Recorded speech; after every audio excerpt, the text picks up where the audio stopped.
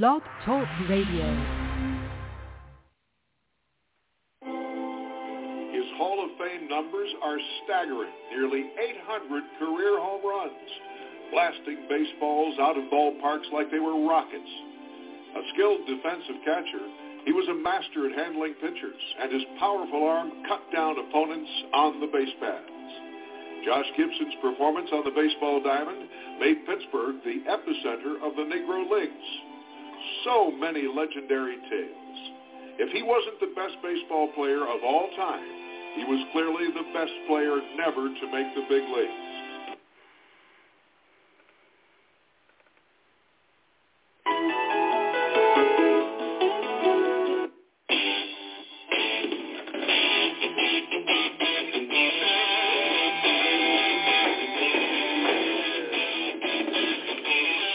From the studio of Mountain Meadow Productions and Sports Beat Radio, this is Sports Beat, a provocative, insightful, informative, and educational show that we hope will educate the sports listener to the specific of sport.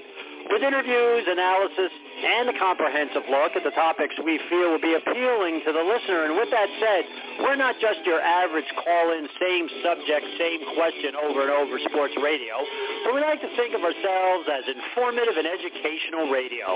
So why not sit back and for the next 30 minutes or so, we hope you'll find the program informative, educational, and above all, enjoyable. And with that said and done, this is Sports Beat, and we're coming at you live. And I'm your host, John Spoulos. Well, hello, everybody. Welcome to this Thursday program, the 23rd day of February 2023.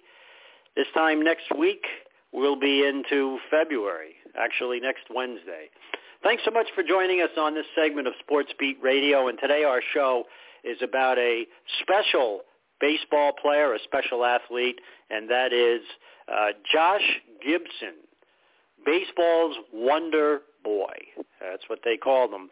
And, for the names of these players who played in the old Negro Leagues, this is well before Jackie Robinson broke the color barrier for the Brooklyn Dodgers and paved the way for African Americans to be able to play the game, and thus really came to the end of the Negro Leagues as we knew them. And unfortunately, a lot of the great players of the Negro Leagues were unrecognized, including Josh Gibson. I've had conversations with people who consider themselves baseball aficionados, and they didn't know who Josh Gibson was, which is interesting, and that's one of the reasons is because it has not been that long that Major League Baseball recognized, for the most part, the efforts of these great players who kind of toiled with these teams. And Josh Gibson was one who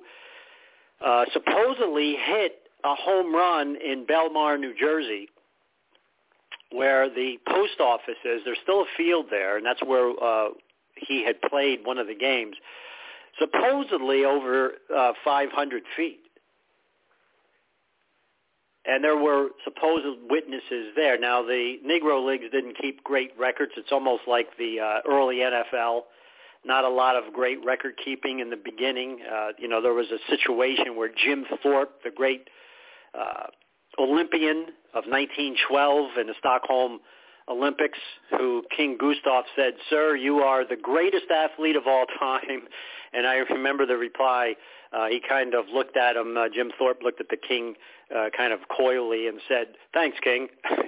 One of those great answers to a great compliment from the king of Sweden, is where the 1912 Olympics were held in Stockholm. But Thorpe was supposedly have kicked a 70-yard field goal. Now, in those days, I'm not sure the way they did it because he could have drop-kicked it. They did a lot of drop-kicking where they dropped the ball on the ground and then kicked it. So I don't know that he used a tee. I'm not sure if there's a lot of research. But people said they saw it, but there's no record of it, really. And so, a lot of the exploits of Josh Gibson, many baseball historians and aficionados question because there's no real documentation, although it has been handed down that Josh Gibson had over 800 home runs. You know, it was interesting because the greatest players in those days were Babe Ruth and Ty Cobb, and they all admired. I mean, Babe Ruth knew what was going on in the other leagues. He was not a stupid man by any stretch of the imagination. And he knew about Josh Gibson, and he said very firmly at one interview, he said, I think Josh Gibson is the greatest baseball player of all time. And then he captioned that by saying, I think he's the greatest baseball player I've ever seen. So apparently, I don't know if Babe Ruth actually saw him or heard about him. Not too many white people attended Negro League games. But to say that about Josh Gibson from one of the great players of all time, who will always live in history, Babe Ruth is really a compliment to this extraordinary player. And, you know, it's very, very possible that Josh Gibson could have been better than Babe Ruth. We'll never really know because we don't have the stats. And as I said, a lot of the Negro League stats are kind of shady, not up to date and so forth. So who is this guy? Who was this wonder boy of the Negro Leagues who everyone knew in all of the cities that represented these great leagues? So he was born in 1911. He died in 1947, and he was an American baseball catcher. Spent most of his life in the Negro Leagues. He didn't play a lick for any Major League Baseball team, and historians consider Gibson among the best power hitters and catchers in baseball. So in 1972, if you remember when MLB started to recognize the Negro Leagues, he became the second Negro League player to be inducted into the National Baseball Hall of Fame. So he played for the Homestead Grays from 30 to 31. Then he played for the Pittsburgh Crawfords from 32 to 36. Went back to the Grays, which were a pretty perennial team in the Negro Leagues, from 40 to 41, actually 37 to 39, 42 to 46. In 37, he played for the Trujillo Dominican League, and from 40 to 41, he played in the Mexican League. So he served as the first manager of Santurce, one of the most historic franchises of the Puerto Rican Baseball League. And with that, Gibson was known as a spectacular power hitter. And by some accounts in the research, he hit close to 800 home runs, career home runs. He was known as the Black Babe Ruth. And in fact, some fans at the time who saw both Ruth and Gibson called Ruth the White Josh Gibson. So he never played, as I said, in the major leagues because of an unwritten gentleman's agreement that prevented non-white players from participating. And he stood 6'1", weighed about 210 pounds at the peak of his career. He was the first player since Oscar Charleston to win consecutive batting triple crowns, leading the league at home runs, runs batted in, batting average, and no batter has achieved that feat since. So on December 16th, 2020, Major League Baseball announced that it will now recognize Negro League records and giving Gibson the second highest single-season Major League batting average at .466. That was in 1943. Incredible. Just incredible. So he was born in Buena Vista, Georgia.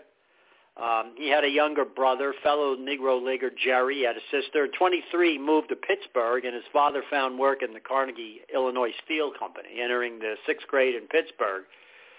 Gibson prepared, of all things, to become an electrician. He attended the Pre-Valley School in Conroy School, the vocational school. His first experience playing baseball for an organized team came around 16 when he played third base for an amateur team sponsored by Gimbel's department store. Those of us who are old enough remember Gimbel's. Where he found work as an elevator operator. Shortly after, he was recruited by the Crawdads of Pittsburgh, and in 1928 were still a semi-professional team. So the Crawfords controlled Gus Greenlee, were the top black semi-professional team in Pittsburgh area, and would advance to fully professional major Negro League status by 1931. Now, the Negro League, as most I think you know, was not an amateur league, was not a minor league. It was a professional baseball league, separate from Major League Baseball. So, of course, in 28, he meets Helen Mason, who he married in 1929, And when he wasn't playing baseball, he worked at Gimbel's after he had given up his plans to become an electrician and pursue a baseball career. So in 1930, the 18-year-old Gibson was picked by the Memphis Red Sox for a game in Scranton, Pennsylvania. Despite going 2 for 4, Sox manager Jim Taylor was not impressed by Gibson and said afterward that he would never be a catcher. How many times have we heard that? You know, somebody putting somebody down and they end up being, you know, it reminds me of the band Kiss. I saw an interview the other day with Gene Simmons, who was really iconic. You know, his mother was in a concentration camp in Europe during the Holocaust. He was born in Israel, came to the United States. And I don't know how many people told me he was a public school teacher, not to get away from Josh Gibson, but to give you kind of an idea of people's stupidity sayings. And they told him that he wouldn't, you know, that the band idea that he had with theatrical makeup and, you know, all of the wardrobe that Kiss wore would never go over. You know, there'll be a flash in the pan.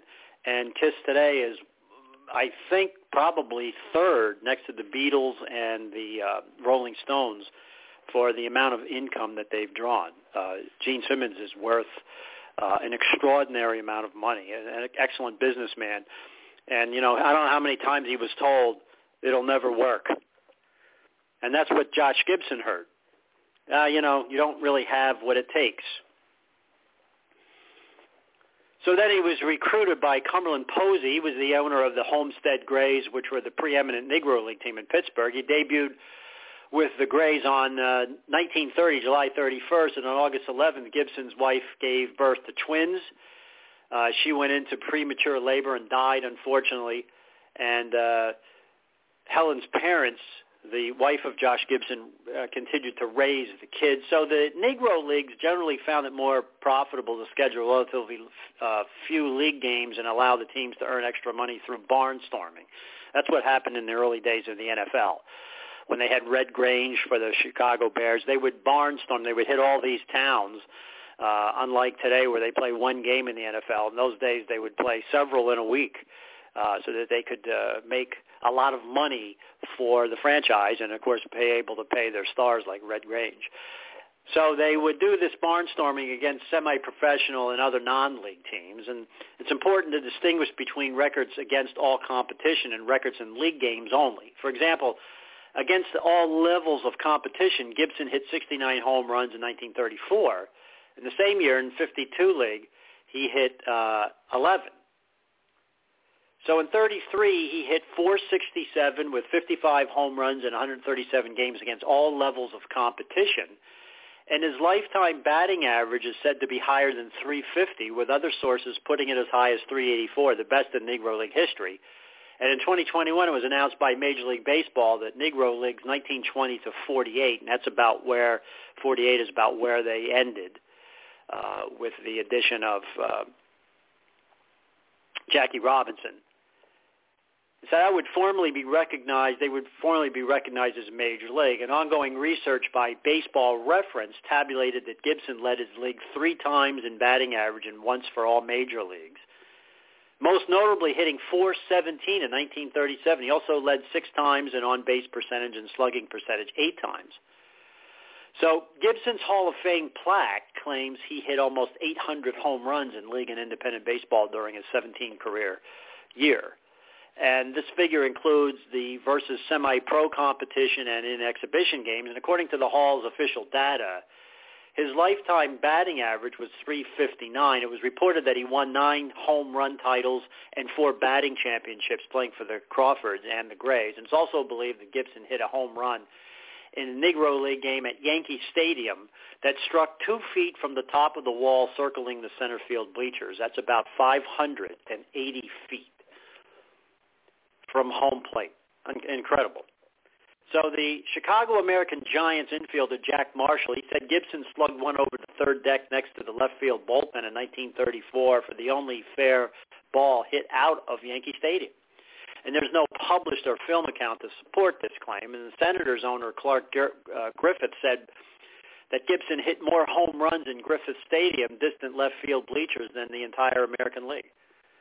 In a 2020 article published by the Society of Baseball, American Baseball Research provides the supporting details for his homers in Major League parks.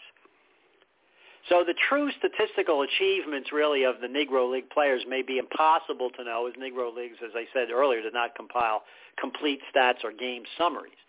So based on the research of historical accounts performed for the Special Committee on Negro Leagues, Gibson hit 224 homers in 2,375 at-bats against top black teams, 2 in 56 at-bats against white major league teams, and 44 and 450 at-bats in the Mexican League. So John Holloway lists Gibson with the same home run totals and a .351 career average, plus 21 for 56 against white major league pitchers. According to Holloway, Gibson ranks third all-time in the Negro Leagues in average among players with 2,000-plus at-bats, trailing only Judd Wilson and John Beckwith by 1, Wilson by 3. And Holloway lists him as being second to Mule Suttles in homers, though the all-time leader in home runs and at-bats by considerable margin, with a homer in every 10.6 at-bats to one every 13.6 runner-up Suttles, Mule Suttles. He was one of the top players, again, in the Negro League. So recent investigations in Negro League stats using box scores from newspapers from across the United States have led that estimate that although as many as two-thirds of Negro League teams' games were played against inferior competition, and that's as traveling exhibition games, Gibson still hit between 150 and 200 home runs in official Negro League games. And though this number appears very conservative next to the claims of almost 800 to 1,000 home runs, the research also credits Gibson with a rate of one homer for every 15.9 at-bats, which compares favorably with the rates of the top 9 home run hitters in Major League history. So the commonly cited home run totals in excess of 800 are not indicative of his career total in official games, because the Negro League season was significantly shorter than the Major League season, typically consisting of fewer than 60 games per year. And the additional home runs cited were most likely accomplished in unofficial games against local and non-Negro League competition of varying strengths, including off-sited barnstorming competitions. So in 9 of his seasons played in the Negro Leagues, he was elected to the East-West All-Star Game 12 times, which included double-duty appearances in 1939, playing at Comiskey Park, the old White Sox Park, and, of course, the old Yankee Stadium. And in 42, Yankee Stadium and Griffith Stadium. In 46, Griffith Stadium and Comiskey Park. So with all of the great,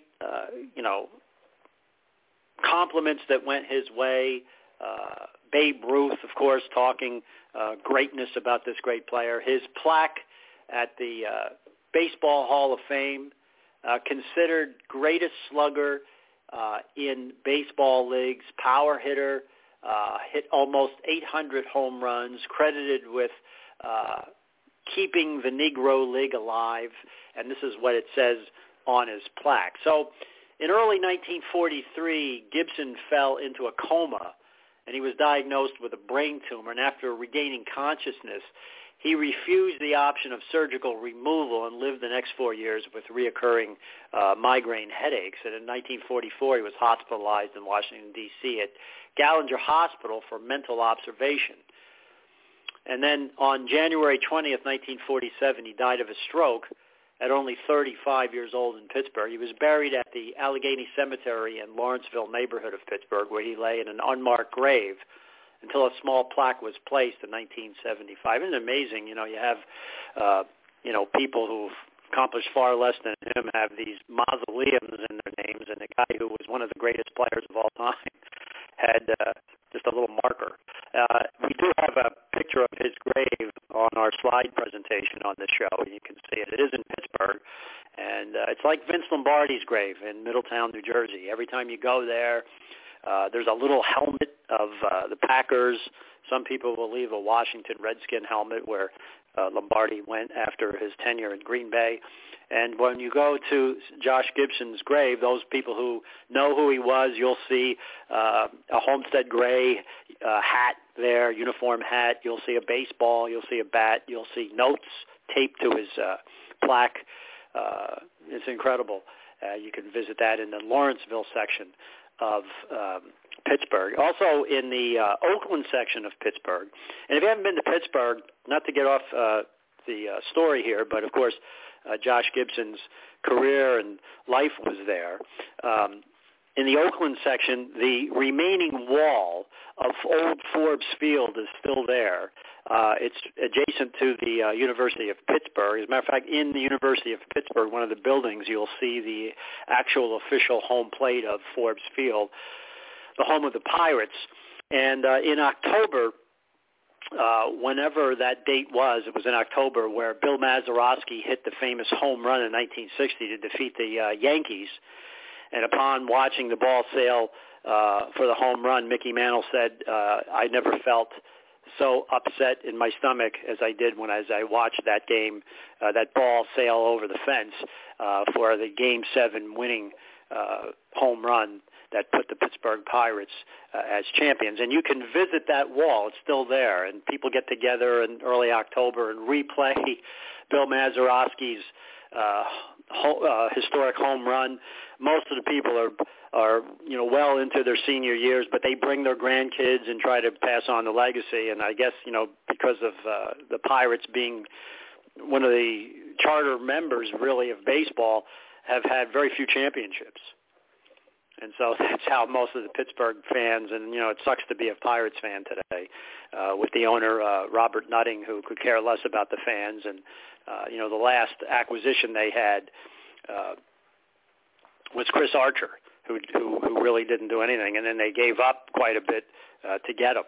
And the sad state of Pittsburgh Pirates resumed. But that's what happens in October. And, of course, you can visit in the Lawrenceville section the grave of the great Josh Gibson. So the legacy, even though Jackie Robinson became the first black player in modern major history in April of 1947, of course, Larry Doby, he broke the American League color barrier that July. He felt that Gibson was the best black player in 1945 and 6. Doby said in an interview, one of the things, and I quote, one of the things that was disappointing and disheartening to a lot of the black players at the time was that Jack was not the best player. The best player was Josh Gibson. I think that's one of the reasons why Josh died so early. He was heartbroken, end of quote. And that was from Larry Doby, who was the first American League player, black American League player. So in 1972, Gibson and Buck Leonard became the second and third players behind Satchel Paige. Of course, that's a name that we know. Inducted into the Baseball Hall of Fame based on their careers in the Negro Leagues. Gibson's Hall of Fame plaque claims almost 800 home runs for his career, although this number cannot be substantiated. And although validation of statistics continues to prove difficult for Negro League players, the lack of verifiable figures has led to various amusing tall tales about players like Gibson. An example of such, in the bottom of the ninth at Pittsburgh, down a run with a runner on base and 2 outs, Gibson supposedly hits one high and deep so far into the twilight that it disappears, apparently winning the game. And the next day, the same two teams are playing again now in Washington. And just as the teams have positioned themselves on the field, a ball falls out of the sky, and the Washington outfielder grabs it. The umpire yells to Gibson, "You're out." In Pittsburgh, and this was yesterday. That's one of the tall tales. So the U.S. Postal Service issued a 33-cent stamp commemorating and which features the painting of Gibson and includes his name. And in 2000, he ranked 18th on the Sporting News list of 100 greatest players, the highest ranking of 5 players that have played all or most of their careers in the Negro Leagues. The others were Satchel Paige, Buck Leonard, Cool Papa Bell, and Oscar Charleston. And he was nominated as a finalist for the Major League Baseball All-Century team in the same year. At PNC Park, and if you haven't been there in Pittsburgh, beautiful place. It's too bad that the team isn't that good, but it's a beautiful place to watch baseball. Home of the Major League Pittsburgh Pirates, MLB franchise. An exhibit honoring the city's 2 Negro League baseball teams was introduced in 2006. It's located by the stadium's left field entrance and named Legacy Square. And the display featured statues of 7 players who competed for the Homestead Grays and the Pittsburgh Crawfords, including Josh Gibson. In 2015, really without any public announcement, the Pirates removed all 7 statues from the Legacy Square area. Ultimately, they were donated to the Josh Gibson Foundation and sold at auction to benefit the foundation. So most of the statues that were originally located at Legacy Park at PNC included Gibsons, are now displayed at the Negro Leagues Baseball Museum in Kansas City. If you're ever there in Kansas City, it's quite a place to visit. They have some very, very knowledgeable people there who can talk about it. Lots of cool pictures and memorabilia from those great players. So in 2009, a statue of Gibson was installed inside the center field gate of Nationals Park, along with ones of Frank Howard and Walter Johnson. And he was named to the Washington Nationals Ring of Honor for his significant contribution to the game of baseball in Washington, D.C. as part of the Homestead Grays on August 10th, 2010. Ammon Field in Pittsburgh was renamed Josh Gibson Field in his honor and as site of the Pennsylvania State Historical Marker. And his son, Josh Gibson Jr., ironically played baseball for the Homestead Grays. His son also instrumental in forming of the Josh Gibson Foundation. You can go online and hear about that and read about it.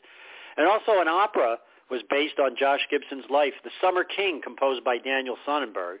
That premiered on April 29th, 2017. And so that is a look at one of baseball's really premier players, Josh Gibson. Now we, as fans have heard of the likes of Satchel Paige, and of course, then baseball was already pretty well consummated with black players in the late 50s. The great Roberto Clemente was part of that Pirate organization, one of the great, great players of all time. Whether you're a Pirate fan or a Yankee fan or whatever you are, it's hard to not acknowledge the accomplishments of the great Roberto Clemente, a 3,000 hitter.